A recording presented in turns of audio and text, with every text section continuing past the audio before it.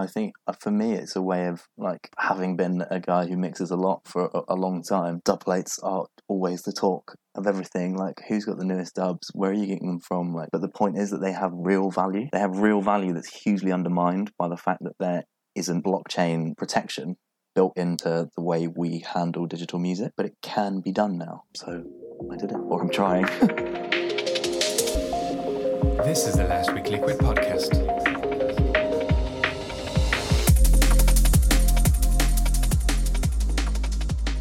Welcome back, everybody, to the Last Week Liquid podcast. Hope you're all doing well. Hope you had a great weekend.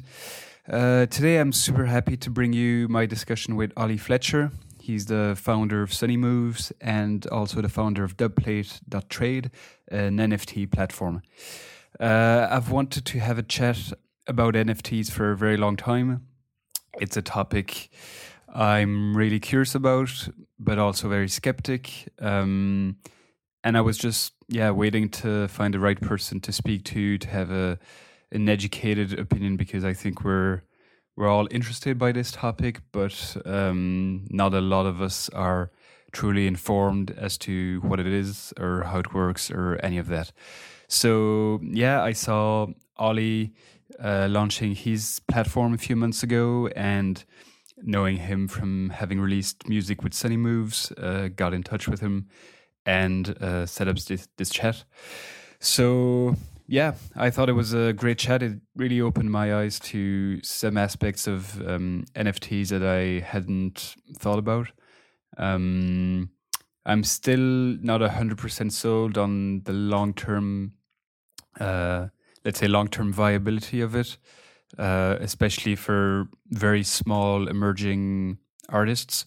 But as with all of these things, I always say the market will decide if there's value in it or not.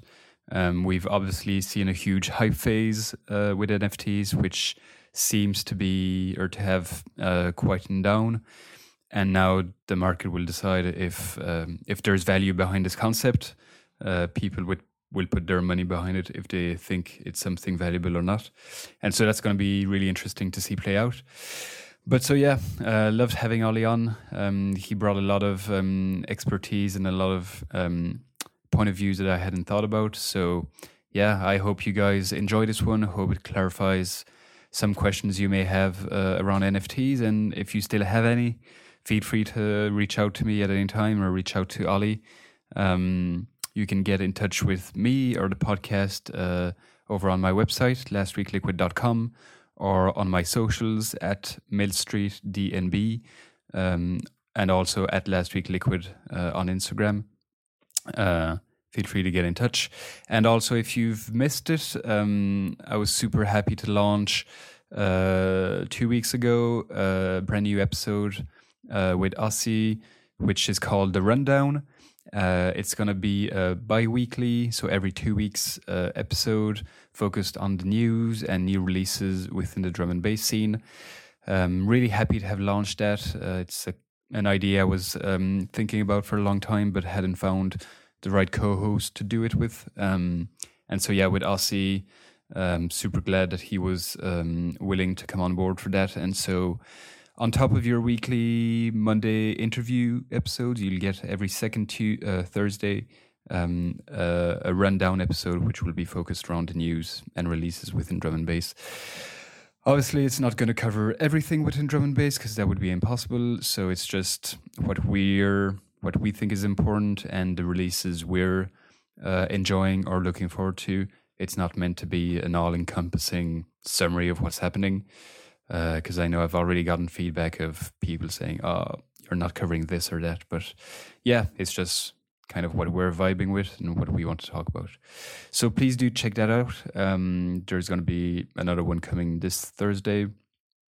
So hope you enjoy that. Feel free, as always, to get in touch, share the episodes with people who might enjoy it. That's always really appreciated when I see people sharing episodes. And I'll leave it at that for now. You might have noticed, just to conclude this intro, a slight drop in quality for this episode. I don't have my regular mic set up. because I'm back in Belgium for a week now with my parents, so I didn't have my whole podcasting setup. So slight drop in quality. Hope it doesn't impede on the quality of this discussion. And yeah, that's about it. So yeah, as always, thanks a lot for tuning in, and I hope you enjoyed the show.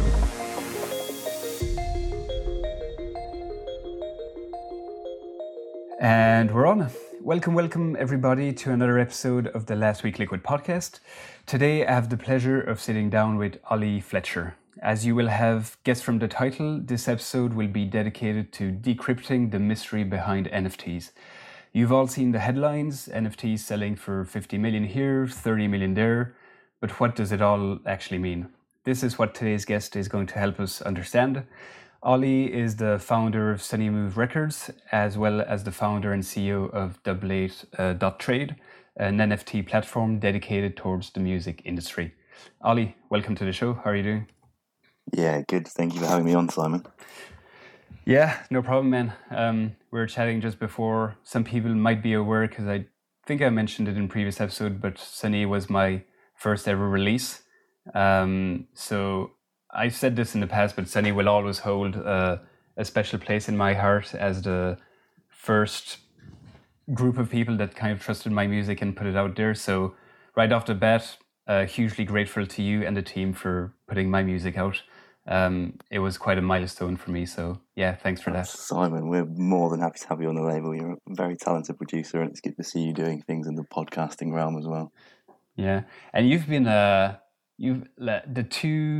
You've put out a track by Pixies recently, which was featured on Galaxy, if I'm not mistaken. Yeah.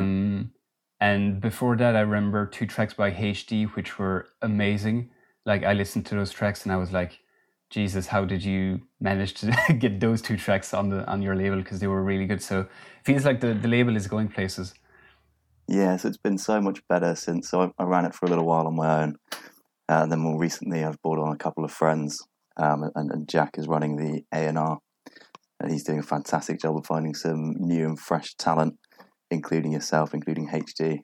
And HD is actually coming down to play a set for us at our rave on the 24th of July in London. So we're very excited to be showcasing some of his stuff, because as you mentioned, he's a very talented bloke. Yeah. So is that event happening? Is that the one with Hugh Hardy? Yeah, Hugh Hardy headlining, and we've got Lower as well. Yeah. That's quite a headline. Should be if we're lucky going ahead. As I said, 24th. So granted, everything goes ahead on the 19th. Then yeah, we'll have the pleasure of hosting Hugh and showcasing some Sunny music. Yeah. No, fingers crossed, man. I think they announced. Obviously, this episode will be going out a lot later, but as we're recording, they announced yesterday that clubs will be open without any tests or vaccine or anything as of like mid-July. So if they stick by that, then should be good to go. Honestly, mate, I have everything crossed. It's been so long since we've done one. The last one was February the 2nd, 2020. Yeah. It's been a real lull, but yeah, let's say everything crossed. Yeah. Probably before we jump into the big topic, NFTs and the Double8.trade and all of that, because once we get into that topic, I don't think we'll get out of it. So before we jump into that one, just to chat a bit about Sunny Moves, how did that label kind of start? So you founded it. What was the motivation idea behind it? I guess I was part of a group of friends, the guys who I run with at the moment, so Patient and Jack B. And these guys were creating a lot of like liquid, but I don't know, there seemed to be a bit of a gap for like happy liquid. So that whole like euphoria and everything, it is something that we all know and love, and those guys are very good at making it. I don't produce myself. I basically just wanted to make an outlet for showing people that kind of music, and felt there wasn't the representation that I was looking for when I was searching around for that kind of stuff. So one day I just thought, do you know what? I'm just going to do it myself. And just dove in the deep end. Yeah, and so ran it on my own for about a year. Quite a lot to do alone, but also you get a lot more value out of having sounding boards and collaboration with people just generally in all decision making. So since Jack and Tom have been involved the last year or so, we've seen some remarkable talent on the label, a more consistent release schedule, and just the ability to grow across the board in the areas that we really excel in, which has been fantastic. So, really, I see Sunny Moves as a music in the sun kind of thing. So the events are so important to me. Yeah. And I see it really as like a festival brand. We've been toying with the idea of starting up a festival stream called Sunny Days. But that's obviously hindered a little bit by the current situation. But so, I mean, that's the story. And it's been running now. I think we've just ticked over 2 years on the 21st of June. Did you have any, because you said you weren't a producer, experience with either music labels or the music industry in general before starting Sunny Moves? Well, so I've been mixing for years and years, and I have stabbed at producing. It's just not necessarily something I've ever connected with in terms of generating my own sounds. I get a lot more joy out of listening to the stuff that other people create. I find myself a perfectionist, and I just end up going around in cycles in my head, and I can't get it. Can't get it to do what I want it to do. And so for me, mixing has always been a real love, because I love to find new music, listen to new music, and tell a story through a period of time. But I like doing that with other people's music. And then my day-to-day job is, helping organizations run themselves. So business is really where my skill set is. And I thought, why not amalgamate it all and do something for the scene that I love so much. Take some of those skills I've learned from my career. Was Sunny Moves like your first solo endeavor, like your first startup, so to speak? It's like my first side hustle. Yeah. I guess before that, it was always just focusing on the career. Yeah. Okay. Do you feel there's a lot of skills that you brought from your professional career into Sunny Moves and music in general? Yeah, massively so. My career has taught me a huge amount of things with regards to managing people, stakeholders, relationships, and then also just fundamentally the building blocks of how to run a business. Which I think I needed to wait until I was 26 when I started Sunny Moves.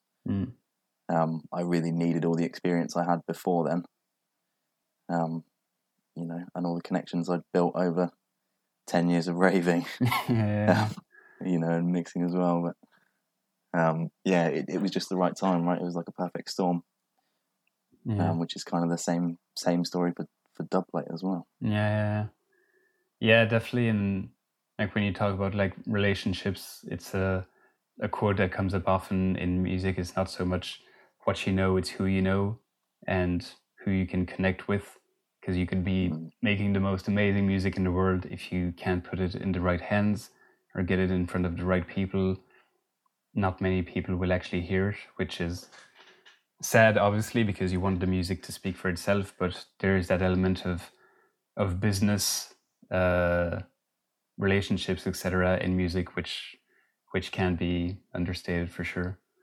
No, 100%. I think that was one of the key things that I was frustrated with.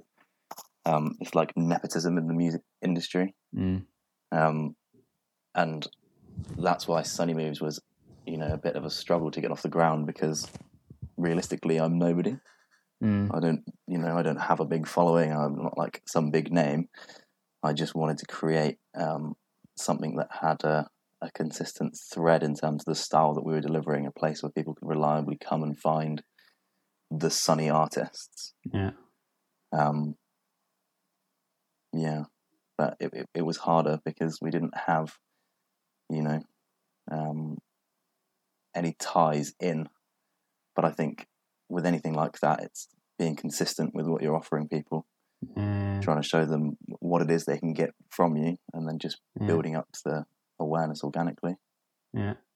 feels like you're telling the story of this podcast, because when I started, I was, as you like, I was nobody. Nobody knew me. I wasn't an established producer or anything, and it was just the love of drum and bass and speaking to artists I had never heard of.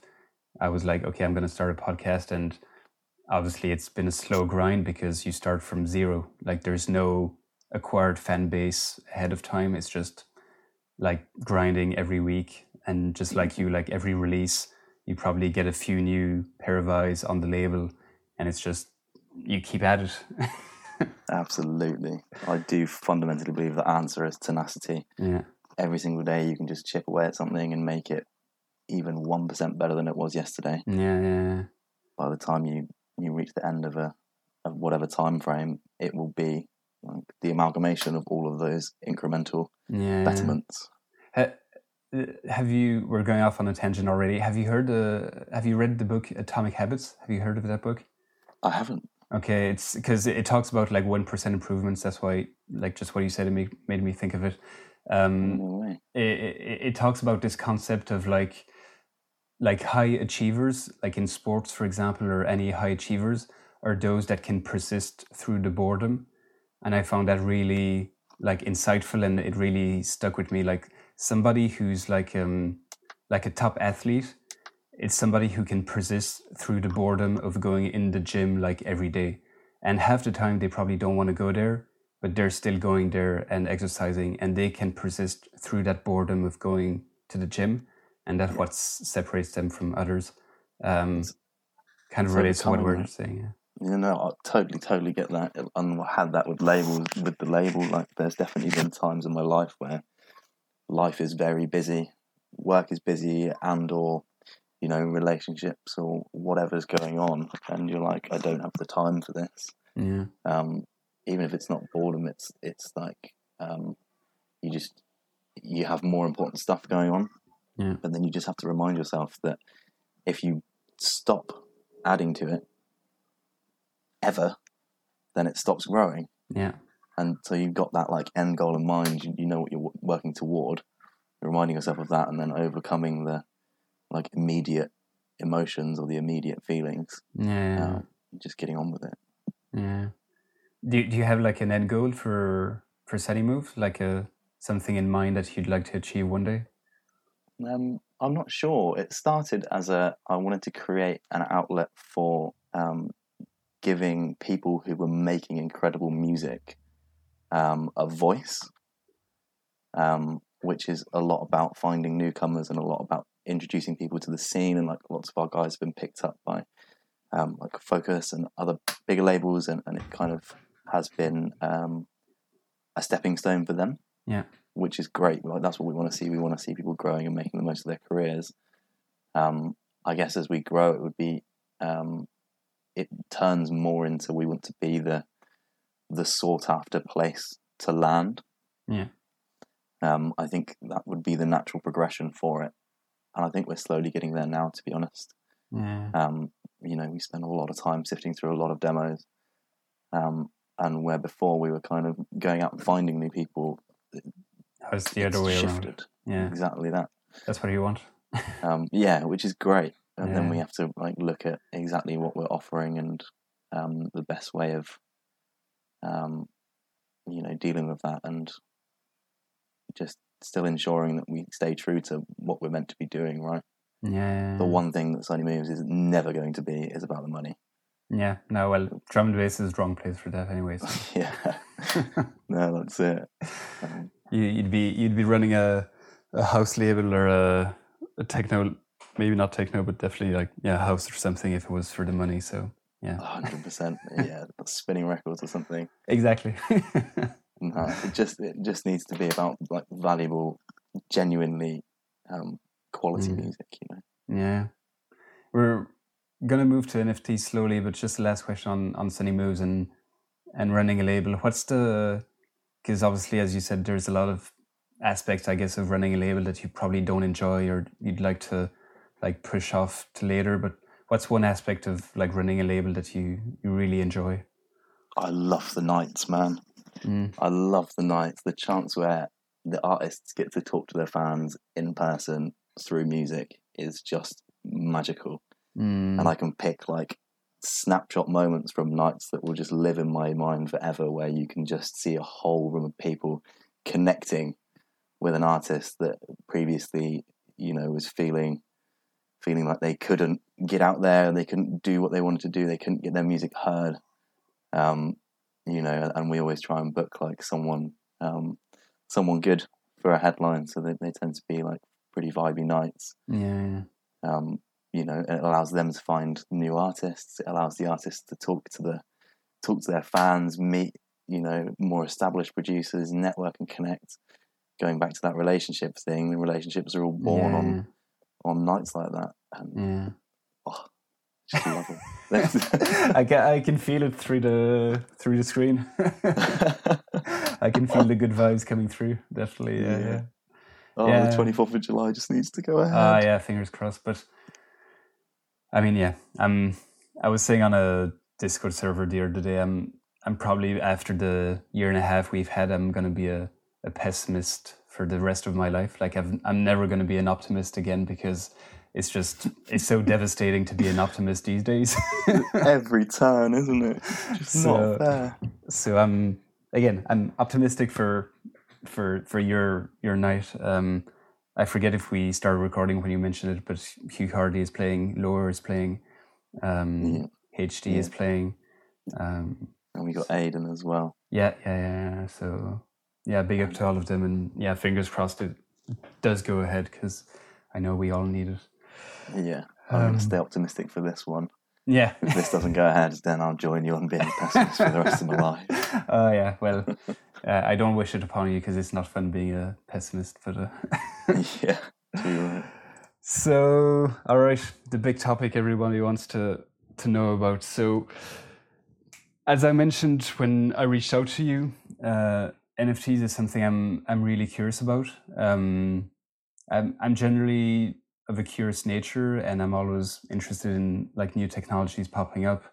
Bitcoin is one I'm really fascinated with, but I've been quite skeptic about like cryptos and all the rest of the ecosystem that appeared around it, which has been scammy at worst and doubtful at best for most of those cryptos. And then NFTs definitely came along. I'd say this year, probably last year already, but I think this year definitely took the spotlight with like Beeple and 69 million it sold for, and Kings of Leon and Disclosure and all these like mainstream names kind of getting into it. And so obviously it's beyond music, but we can focus it on music for this chat. There's been a lot of talk of how it can actually help musicians and kind of help the broken economics of being a musician today, basically. So I want to bring it back to the fundamentals first, because I guess a lot of people listening might not be super familiar with the crypto world or NFTs in general. So maybe before talking about all of that, maybe tell me how did you get into like the crypto world and then NFTs? So I got into crypto in 2016, 2017. And it was because I was living with my good friend and now business partner, Luke Watson, and he had bought 2 Bitcoins for £400. Good times. Yeah, and he was kind of trading them, and I think the big question for everyone is what we can see. There's an asset, and it's going up, and it's going up, and it seems to be like exponential at times. The big question is why. Yeah. Like, why is it moving like that? What does it do? What's the function? What's the value? And so that's kind of when I started getting interested in it. And obviously you've got Bitcoin, which is like your gold standard or crypto standard or whatever. And it's just a currency. The bit where it got really interesting for me was Ethereum, which is a similar concept, but it comes with its own coding language and allows people to build applications that talk to and use the blockchain. Mm-hmm. So what sort of problems does the blockchain solve? We know that it's all transactional, but then I just started going down that route, and and finding out more. And I think the more I read about it, the more I was like, this is the very logical next step for everything transactional. Mm-hmm. And that's what I believe. And I know not everyone is of a similar mind. I think as the technology becomes more familiar, like late 80s, no one really understood or knew what the internet was. It was a very difficult thing to explain, and now it's very, very common. Like, people just understand that, but you speak to like a Neanderthal, they're not going to have any clue how the internet works. It's going to be completely alien. I think blockchain is just in that very early stage where people don't like fundamentally understand the concepts. But as that becomes more widely known, I think it will be hugely harnessed. Yeah. I think a big part of it is in terms of like user interface and experience, because obviously the first people sending emails were actually writing code to send an email, and obviously your grandmother would never send an email writing code. But nowadays, using the internet is just literally tapping your finger on a screen. Like, that's what it is, and you're using the internet. And so everybody can do it. And I think we're at that stage definitely with crypto, Bitcoin. We're at a stage where even doing transactions is still like, if you get the wrong address and stuff, it can be lost forever and things like that. So rubbish, isn't it? It's rubbish. It's absolutely rubbish for now. And that's like when I talk about it with my wife, she says, yeah, but nobody's going to use it. Like, it's so like not user friendly. And I'm like, yeah, but it's early stages. Like, we're going to get to a point where it's going to be like tapping your finger, and it's all going to be 100%. Yeah. Completely agree with that. Like, I think that's one of the big things that we're trying to focus on as part of Dubplate, is building something that is user friendly, because the industry we're talking to, unlike basically every crypto project, is not the crypto market. We're talking to the music industry, who are a bunch of people who don't obsess over crypto and want to install like 5 different applications and learn about trading on the BSC, smart chain, and all this stuff that, exactly like you say, just to me isn't ironed out yet, but it will be. But we're actually building this platform with an exchange, so you'll have so instead of like other platforms where you have to go and buy some crypto on Binance, send it to your address, and then spend it on the website, you'll be able to put your card details into the website, and it will automate the changing it to tokens, spending the tokens, all in one and place. vice versa, called on and off ramping. Okay. So maybe before we get into Dubplate and what it is, taking a step back again, a lot of people have heard of NFTs. What's an NFT? What is an NFT? Yeah. The question on everyone's mind. Exactly. So it stands for non-fungible token. So Bitcoin is an FT, a fungible token, which basically means it can be replicated. One Bitcoin is the same as the next Bitcoin, so it's fungible. Non-fungible tokens, like dollar bills, basically, like dollar bills, exactly. Non-fungible tokens are about it's an algorithm, or it's an encryption that cannot be replicated. It is 100% unique. It's kind of like having a certificate of ownership for a physical item. If it was, say, a painting, because there's been lots of stuff to do with NFTs and visual artwork. It's like you're the owner of that piece of art. People can still have prints of it. It's not to say that it can't be copied. What it is to say is that you are the owner of it, and that is, certain. There's no two ways about that. And I think that's where the excitement has come from it.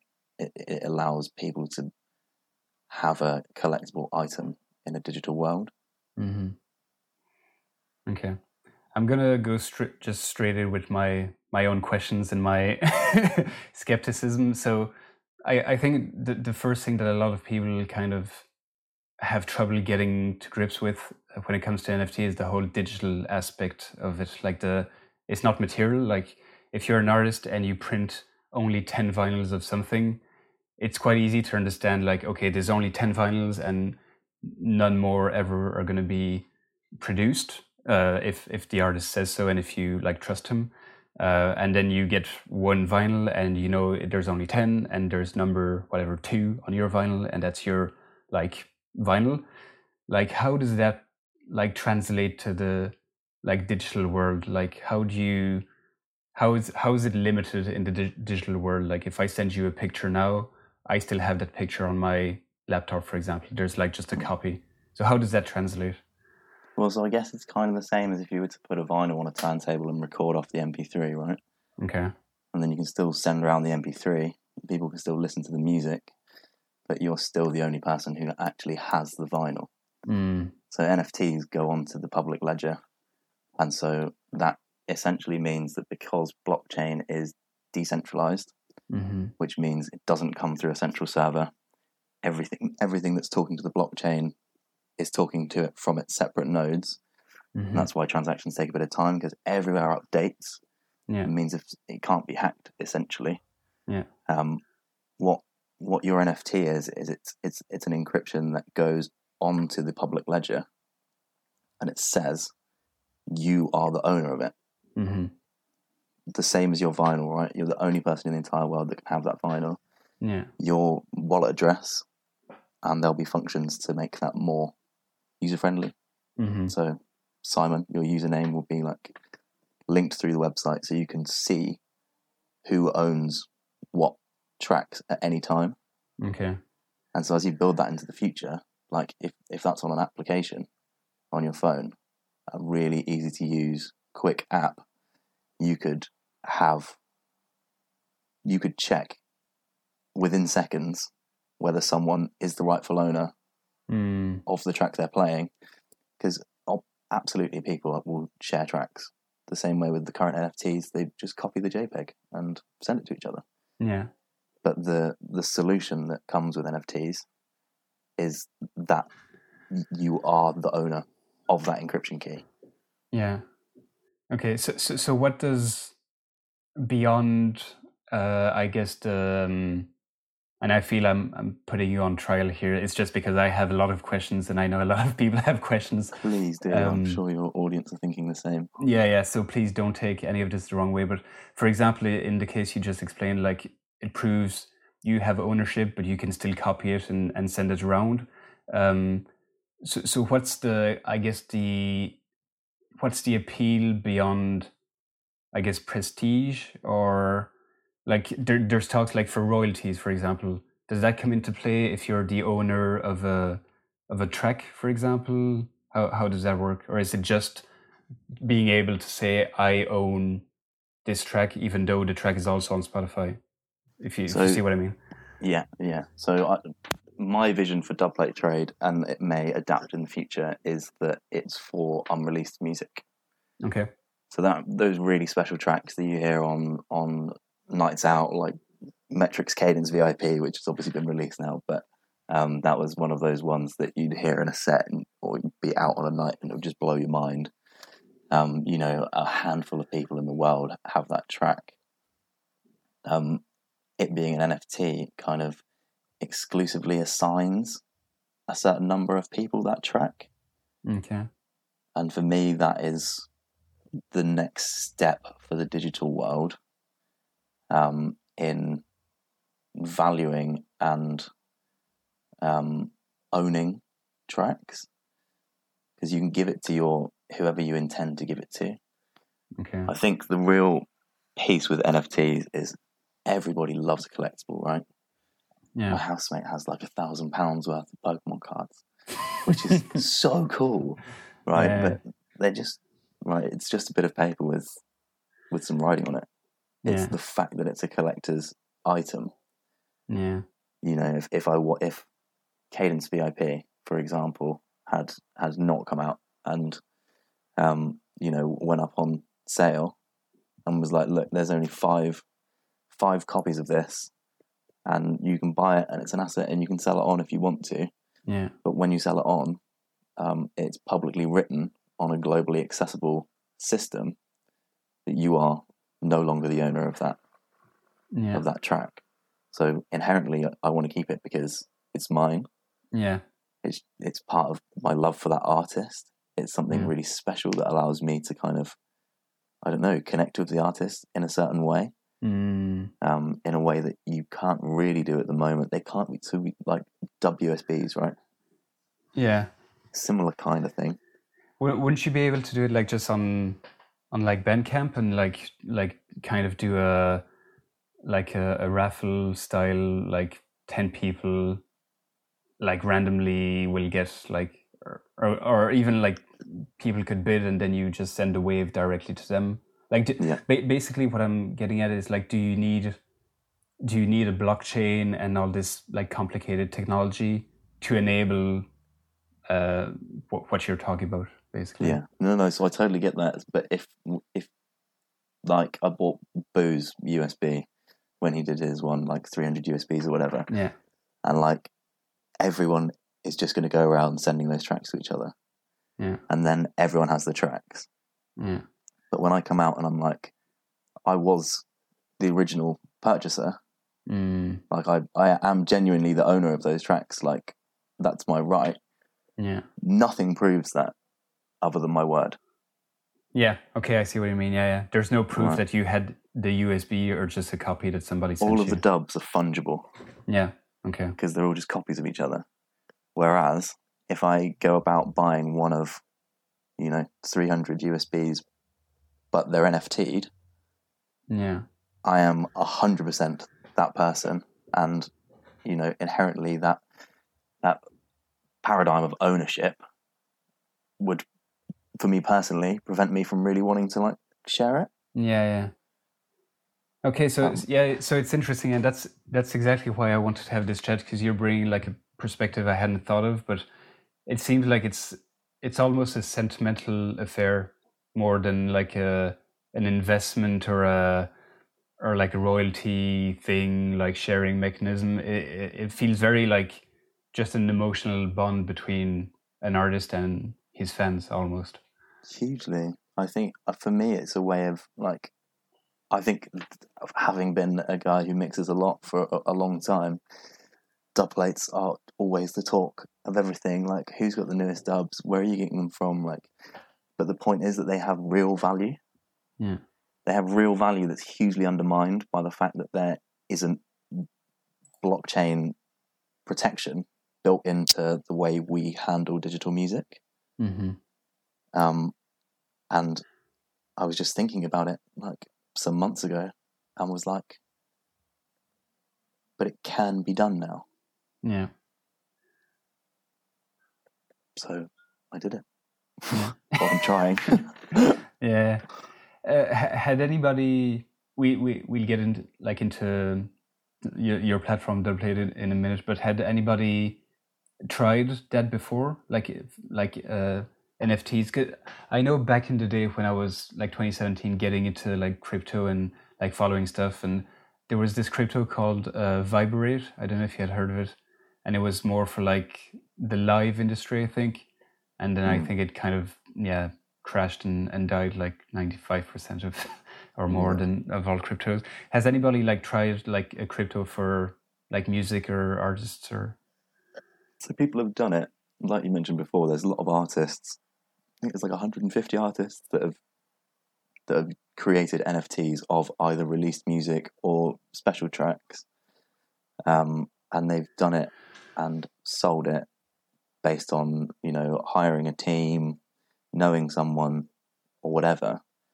But like the whole concept of crypto exists to remove the middlemen and remove like elitism and things like that. So to me, that's like the most backwards way of approaching it. They're just using it for a bit of extra money. Yeah. Okay, it does generate revenue. We know that. But what it should be is fully accessible to everyone. So the whole point of this is to create an autonomous platform that means that anyone can come on and be like, I'm going to make an NFT of my dubplate. Yeah. You or I could do it. I don't really have any dubplates because I don't produce, but a label could come and do it if they owned some music and they felt like that was a better way of connecting with their audience. It's anyone who owns music, right? So you come on, you autonomously create an NFT which instantly gets sent to you and doesn't cost anything. Yeah. And then you're the owner of an NFT, like Biffy Clyro was, and like Azealia Banks and Deadmau5 and whatever. And then you're free to sell that for whatever value you feel it's worth, or your fans could bid for it, or whatever. Yeah. So that's problem number one. And problem number two is NFT stores are all geared towards digital music, digital visual art. Yeah, art, not music specifically. So you can sell these NFTs that are being made on things like OpenSea, but they're amongst loads of like artwork. And so for me, like, I don't walk into a gallery and expect to see like some CDs of artists I like at the end of it. Like, no.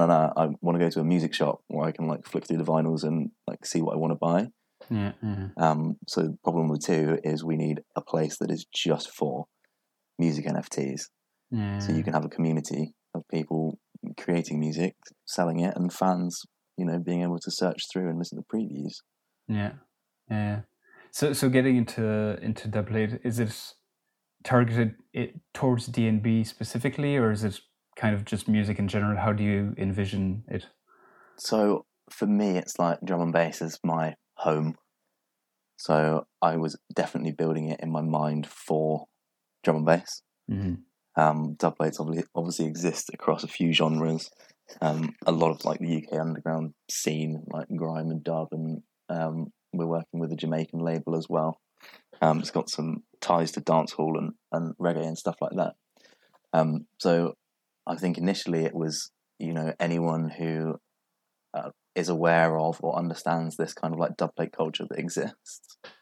But the more we get into it and the more we realize some of the problems we're solving, there's no reason that anyone can't make a special edition of a track and, offer it to their following. So it comes from drum and bass, but I have this funny feeling that a lot more than drum and bass is just going to use it.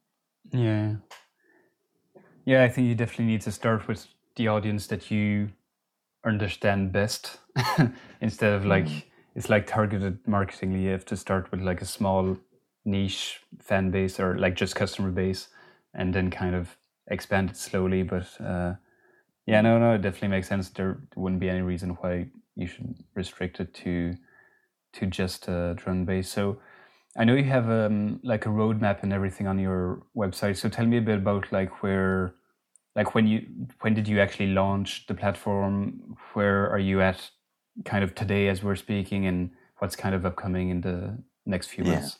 Yeah. So I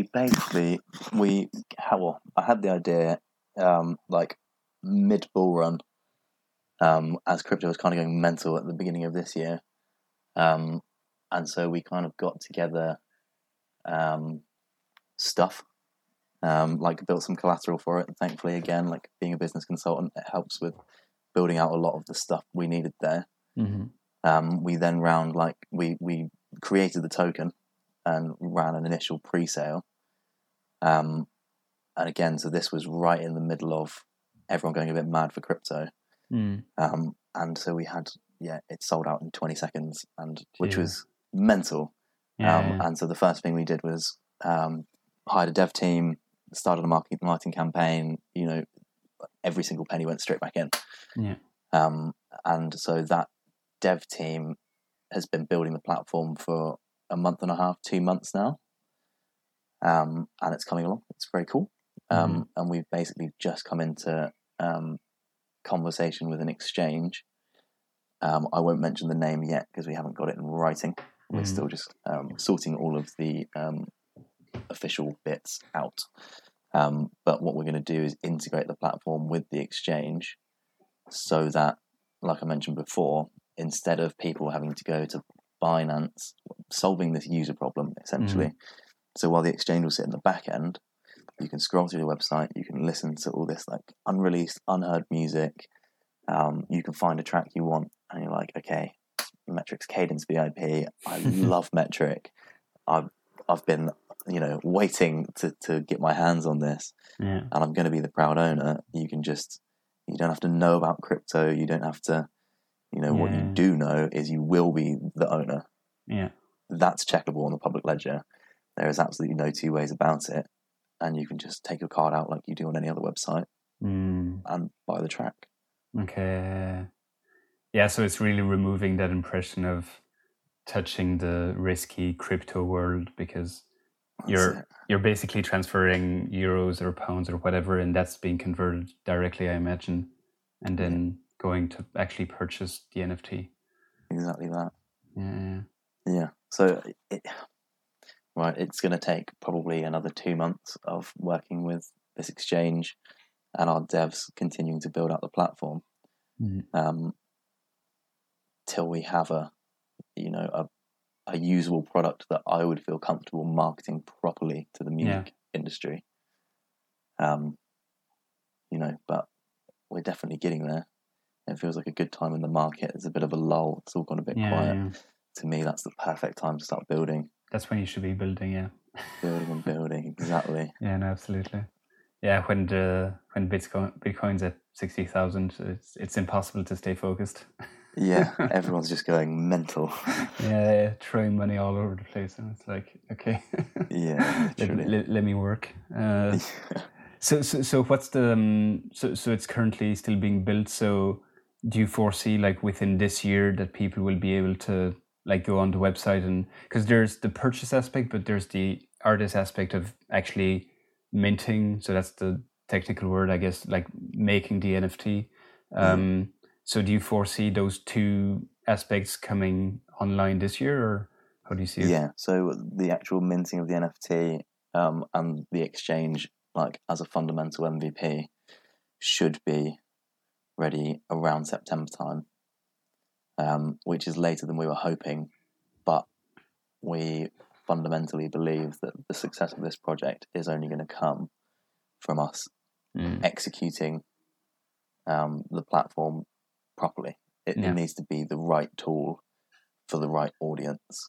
And that doesn't really get done in crypto very much. Like we've mentioned about the user friendliness or lack thereof. So we just need to focus on that. And I'm personally not in a rush. Obviously, still doing this around my day job. But that's any moves. So he's a busy guy. But it just needs to be done right. We could rush it out and try and get it in front of people as soon as possible. But fundamentally, if we don't have the features and functions of the site properly bottomed out for the audience, it's just not gonna provide the service that it could. Yeah, and especially when you're targeting artists, they wouldn't be, and this is obviously no disrespect, but they wouldn't be always the most tech savvy, I guess, or like I don't know how much of the crypto enthusiasts like circle and the artist circle kind of coincide, but I'm guessing it's not that big. It's all two totally separate places, and that's okay. But I do see over the next 10 years that like a various number of industries will reap the benefit of crypto and some of the things it has to offer. Doesn't solve all problems, and I'm not saying that. There is just some things it does do. And as that happens, people will become more familiar. But for the case of this launch, and we want people on it, by the end of the year, 100%. For the case of that, like we need to make something that, so long as you understand what an NFT is, as in that you understand that it's a non-fungible token, and that is something that you can do with your digital files, and there is a place that's specifically geared towards music, make it as easy as possible. My vision is that so long as you know that, you should just have to have basic computer skills to be able to come and use that on a decentralized platform. Yeah. I think like just thinking ahead, also a big thing because I'm just imagining if I were to like buy an NFT of, I I don't know. I bring up Noel Gallagher on every episode, so I'll just take him as an example. But if he were to release like a track and I were to buy it, I would want it to be kind of visible to people, like on social media, like if I'm on Facebook, like some kind of badge or something. Like I don't want people to go on this kind of niche website to see that I own this track. You see what I mean? Like there has to be some kind of, or on Spotify maybe, or I don't know where, but like some kind of integration where I guess people, because that's the whole point, is to be able to show that, okay, I'm the owner of this track, and it has to be visible on platforms that people use. I don't know if that's something you think about as well, or that you thought about. 100%. So we're creating the connection between, you know, you having a wallet and that wallet being a user profile. And we're actually implementing a bunch of social media functions as well. So you'll be able to follow artists and like find similar artists, and, you know, a few bits that already exist, you know, on Spotify and other platforms that people are already using. So again, like, we're just trying to normalize it. It's a complicated technology, but it's a complicated technology in the background. It doesn't need to be a complicated technology to use, the same as the internet. So another question I'm wondering, and it's something I've seen come across quite a few times, is the like, people get why a Picasso would be valuable because he's dead and there's a limited number of Picassos going around, and so they have value. And like, people value that art, and you're 100% sure that none will be ever created because the guy is not here anymore. But when it comes to NFTs and artists, it's like, you see producers, for example, releasing like 15 tracks a month, for example. And so if each of those were to be an NFT, like, if I were to buy an NFT, I don't have any guarantee that he's not going to be minting 20 other NFTs the following day, for example. So how do you kind of reconcile that aspect of it? Yeah, I mean, it's a good point. Like, you're not going to have any control over how many NFTs someone wants to make. I think it's kind of like its own self-sustaining ecosystem, right? So if an artist is doing that, his NFTs are going to be worth less. You know, there'll be protection in that. Like, if you, so how it'll work is people will come on and essentially say, right, I've got this dub plate, I want 20 copies of it to be minted. It'll mint 20 NFT tokens and give them back to the artist. The artist can then either put them on like one listing, of which 20 people can buy, or he can send one to a friend as a present and then just sell 19 or whatever. And the value is just going to be based on what people view the value of the artist. But nothing, sorry to interrupt, nothing stops him from minting another 20 of the same track, for example. So if he wanted to. He won't be able to do that. He won't be able to mint any more of the same track. But that's not possible. That won't be possible, no. Okay. Because that jeopardizes the initial sale, right? Okay. So you wouldn't be able to. So you wouldn't be able to come on one day and mint 20 of your one dub plate, sell it for however much, and then the next day come and make 40 more. Okay. All right. You would be able to come on and add a new track, as many tracks as you like, but you won't be able to have multiple iterations of minting the same track into an NFT. Okay, so there's some mechanism of like checking that whatever you're minting hasn't been minted before. Yeah, 100%. It's not all going to be automated to begin with. There'll be an essence of vetting that will need to be done by a team. Okay. Especially to stop people uploading music that isn't theirs. Yeah, that's a good point. I hadn't even thought of that, but that's how you actually need to check that if I'm bringing the Cadence VIP to your platform and minting it, and that doesn't make much sense. Yeah. So there'll be a thorough checking process to ensure that the artist is who they say they are. Yeah. And also that the track is, is a unique track. Yeah. Not already on the platform. That's going to be tricky when it starts scaling. There's going to be the mark of a couple months' time is the MVP, right? Yeah.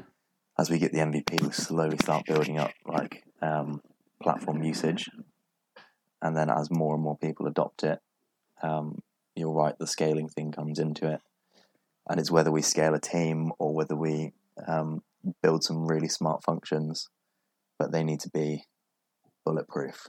Yeah. Because the whole point of this, the whole way that you retain value for all of these tracks, is the fact that they are unique, one of a kind, and they're coming from the artists they say they are. Yeah. Once that trust element is broken, then it's all gone. Yeah, exactly. So we'll be super careful about it, and we're definitely not. Again, back to why I'm not rushing any of it. Yeah. We want to take the time, get it right first time. Yeah. And that's how we're going to build a useful service. Yeah. Yeah, it's super interesting. It brings up a lot of dimensions I hadn't really thought of. Like, it's a lot more like emotion and reputation based. Because like from the artist's point of view, if they're minting a new track every 2 weeks, then slowly over time people aren't going to buy it because they're expecting new ones to come online the week after. And then, whereas if you're like Metric, whoever, and it's like you're minting one track a year, for example, and it's like, I don't know, Christmas time, and you're minting, and people know that after a few years, then that becomes like huge because it's like the only track and people know that. And so it's kind of a like trust reputation cycle 100%. Thing. But even then, like, there's ways of doing it. Like Beeple's done an NFT a day for like 5 years now, 6 years, something stupid. I thought that was one NFT at the one end. NFT. But no, you said one a day. So everything he posts is an NFT each day. But because there's only one, he doesn't do like 20 copies. Right? That's like one really sought after NFT, and he's actually built value over releasing more, but then being really hard to. What's going to be super interesting is how that like self-sustaining economy develops and how value is defined between fans and artists. Because I have no idea how that's going to work. We know the value's there. Like we understand that NFTs have value and that it's a way that artists can not release but can give music out to their fans. But what we don't know is how that economy works when there is the added element of you really can't copy this. I guess it's going to be hugely dependent on the status of the artist. Obviously, like if I were to release one track every day and mint it, like nobody would care. And you could be a pioneer. But I mean, like in terms of like frequency, like I could probably maybe mint an NFT from time to time and make a bit of money. I don't know if I'd make more money the stage I'm at now, if I'd make more money out of it than just Bandcamp or something. Also, the other piece as well is there's a function as part of the minting process that whichever artist mints it, every time the NFT gets sold on, 10% of the sale goes back to the original artist. Oh, wow. Okay. So if you release an NFT today and, still early in your career, maybe you sell it for 50 quid, there's 20 copies. Every single time one of those goes around the ecosystem, 20 years' time, if you end up becoming a huge artist and one of those NFTs sells for 50 grand, you're still having 5 grand land in your account every single time it sells. Okay, that's interesting. I had I had thought about the royalties aspect, like if you're the owner of a track and it gets streamed 1 million times on Spotify per month, you would. I don't know if that's also possible or not, but I had no idea about the reselling aspect that you could you could get a cut out of it. That's interesting. Yeah, so it's all built for the artist. Yeah. It's built to kind of counter the rough time that artists have had with streaming services, COVID not allowing people to play gigs, piracy where people are just sharing out tracks. Yeah. You can't make any money off a CD anymore because, and it's just grossly unfair, I would say, because they're providing value to society that should be like fundamentally rewarded. So to me, this is just kind of like a gotcha. Like we can provide value to these sounds. We can provide a way that fans would want to give the artist the money, and they get something in return that they feel is a value. Okay, so I'm totally thinking out loud now. Could I potentially like mint episodes of this podcast? Like, would that be something?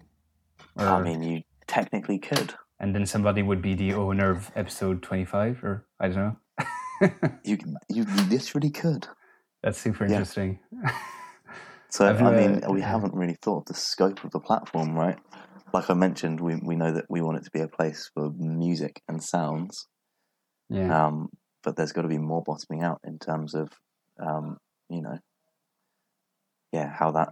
how that broader view is incorporated. Yeah.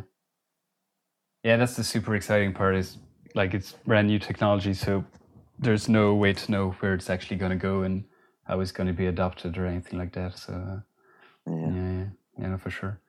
I just want to touch on one, slowly wrap this up, but one question that I had and that somebody in my audience was asking, and it's because we touched a lot on like Metric and Boo, and I was talking about Noel Gallagher and like these established artists that we've seen mint these NFTs and make a lot of money out of it. And so what I was wondering, and what Carlos on my Facebook group was asking, is how do NFTs change the landscape for the average artist, and especially in niche genres like drum and bass? So do you really see like appeal or potential for like just random up and coming artists within this NFT space? So I think it allows them to try it. So Kings of Leon or Biffy Clyro, whatever, they go out and they're like, we're so established, we know if we do this, we're going to make like 5 million quid. I'm by no means saying that your like new up and coming producer is going to be making 5 million quid, but there is a scale.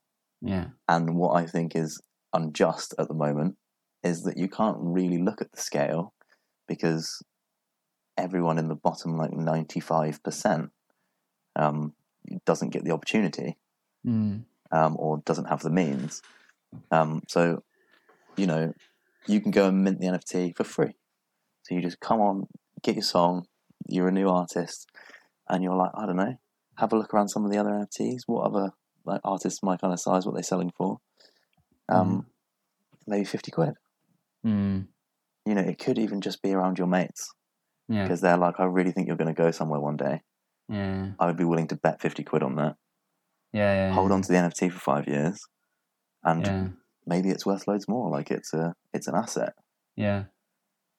There is that like we're talking emotional aspect of like relationship with the artist, but there's also that betting aspect on what, like betting on the potential, like almost like a label manager, like betting on an artist, like, okay, I'm paying upfront cost for like studio time, whatever, but I think it's going to pay off in like 5 years or something. It feels kind of similar to that that 100%. time, but in a digital way now. That's really interesting. Like when you buy Bitcoin. Yeah. You think it's going to do something over some time. It's a bet on what the future will look like. Yeah. The similarity between NFTs and Bitcoin is their assets. Yeah. So there's always that, there's always people that are going to hold on to them because they think they're going to do better in the future. Some people might, like, same with Pokemon cards, same with vinyls. Yeah. But it adds that whole dimension, which just at the moment, like, fundamentally can't be added to music because there just isn't the platform to do it. Yeah. But there will be soon. That's great words to end this on. I really love this chat, man. Kind of, opened my eyes on a dimension I hadn't really thought about, the whole emotional reputation aspect. I can definitely, like, I wouldn't say I'm 100% convinced, but I can see definitely the appeal for like an artist that I would love to have those kind of bragging rights on ownership of the music. So I'm just really curious how it's going to play out. yeah, maybe before we shut off, let people know maybe where they can reach out to you, what you have upcoming for either Sunny Moves or Dubplate, what's upcoming in the next few months. Yeah, absolutely. So we've got a few bits coming up on Sunny Moves. I guess if I start with Dubplate Trade, like if you jump onto dubplate.trade, you can have a little read through our website. If you have any questions, hello@dubplate.trade.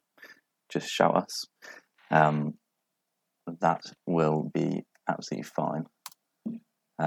Okay, yeah. So with Sunny Moves, we've got the our event coming up, Sunny Sessions, with Hugh Hardy headlining. Loa's coming down with us. HG Aiden and our residents as well.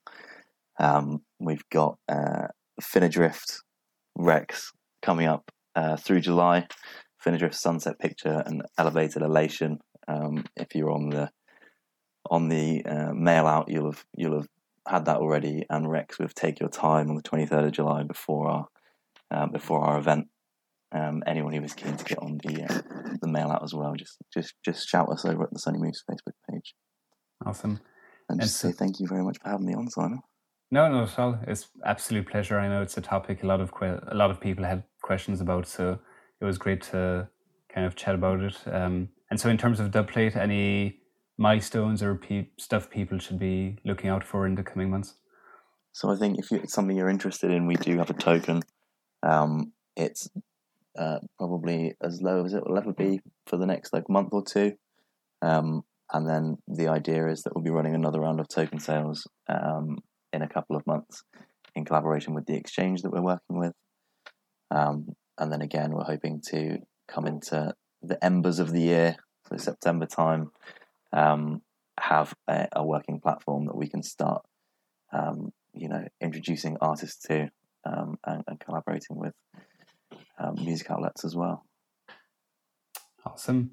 Well, I wish you all the best, man. You're a busy man for sure, so all the best with your different ventures, and maybe we can catch up next year and see where Dubplate is at. I look forward to it, Simon. Thank you so much for your time. All right, cheers, man.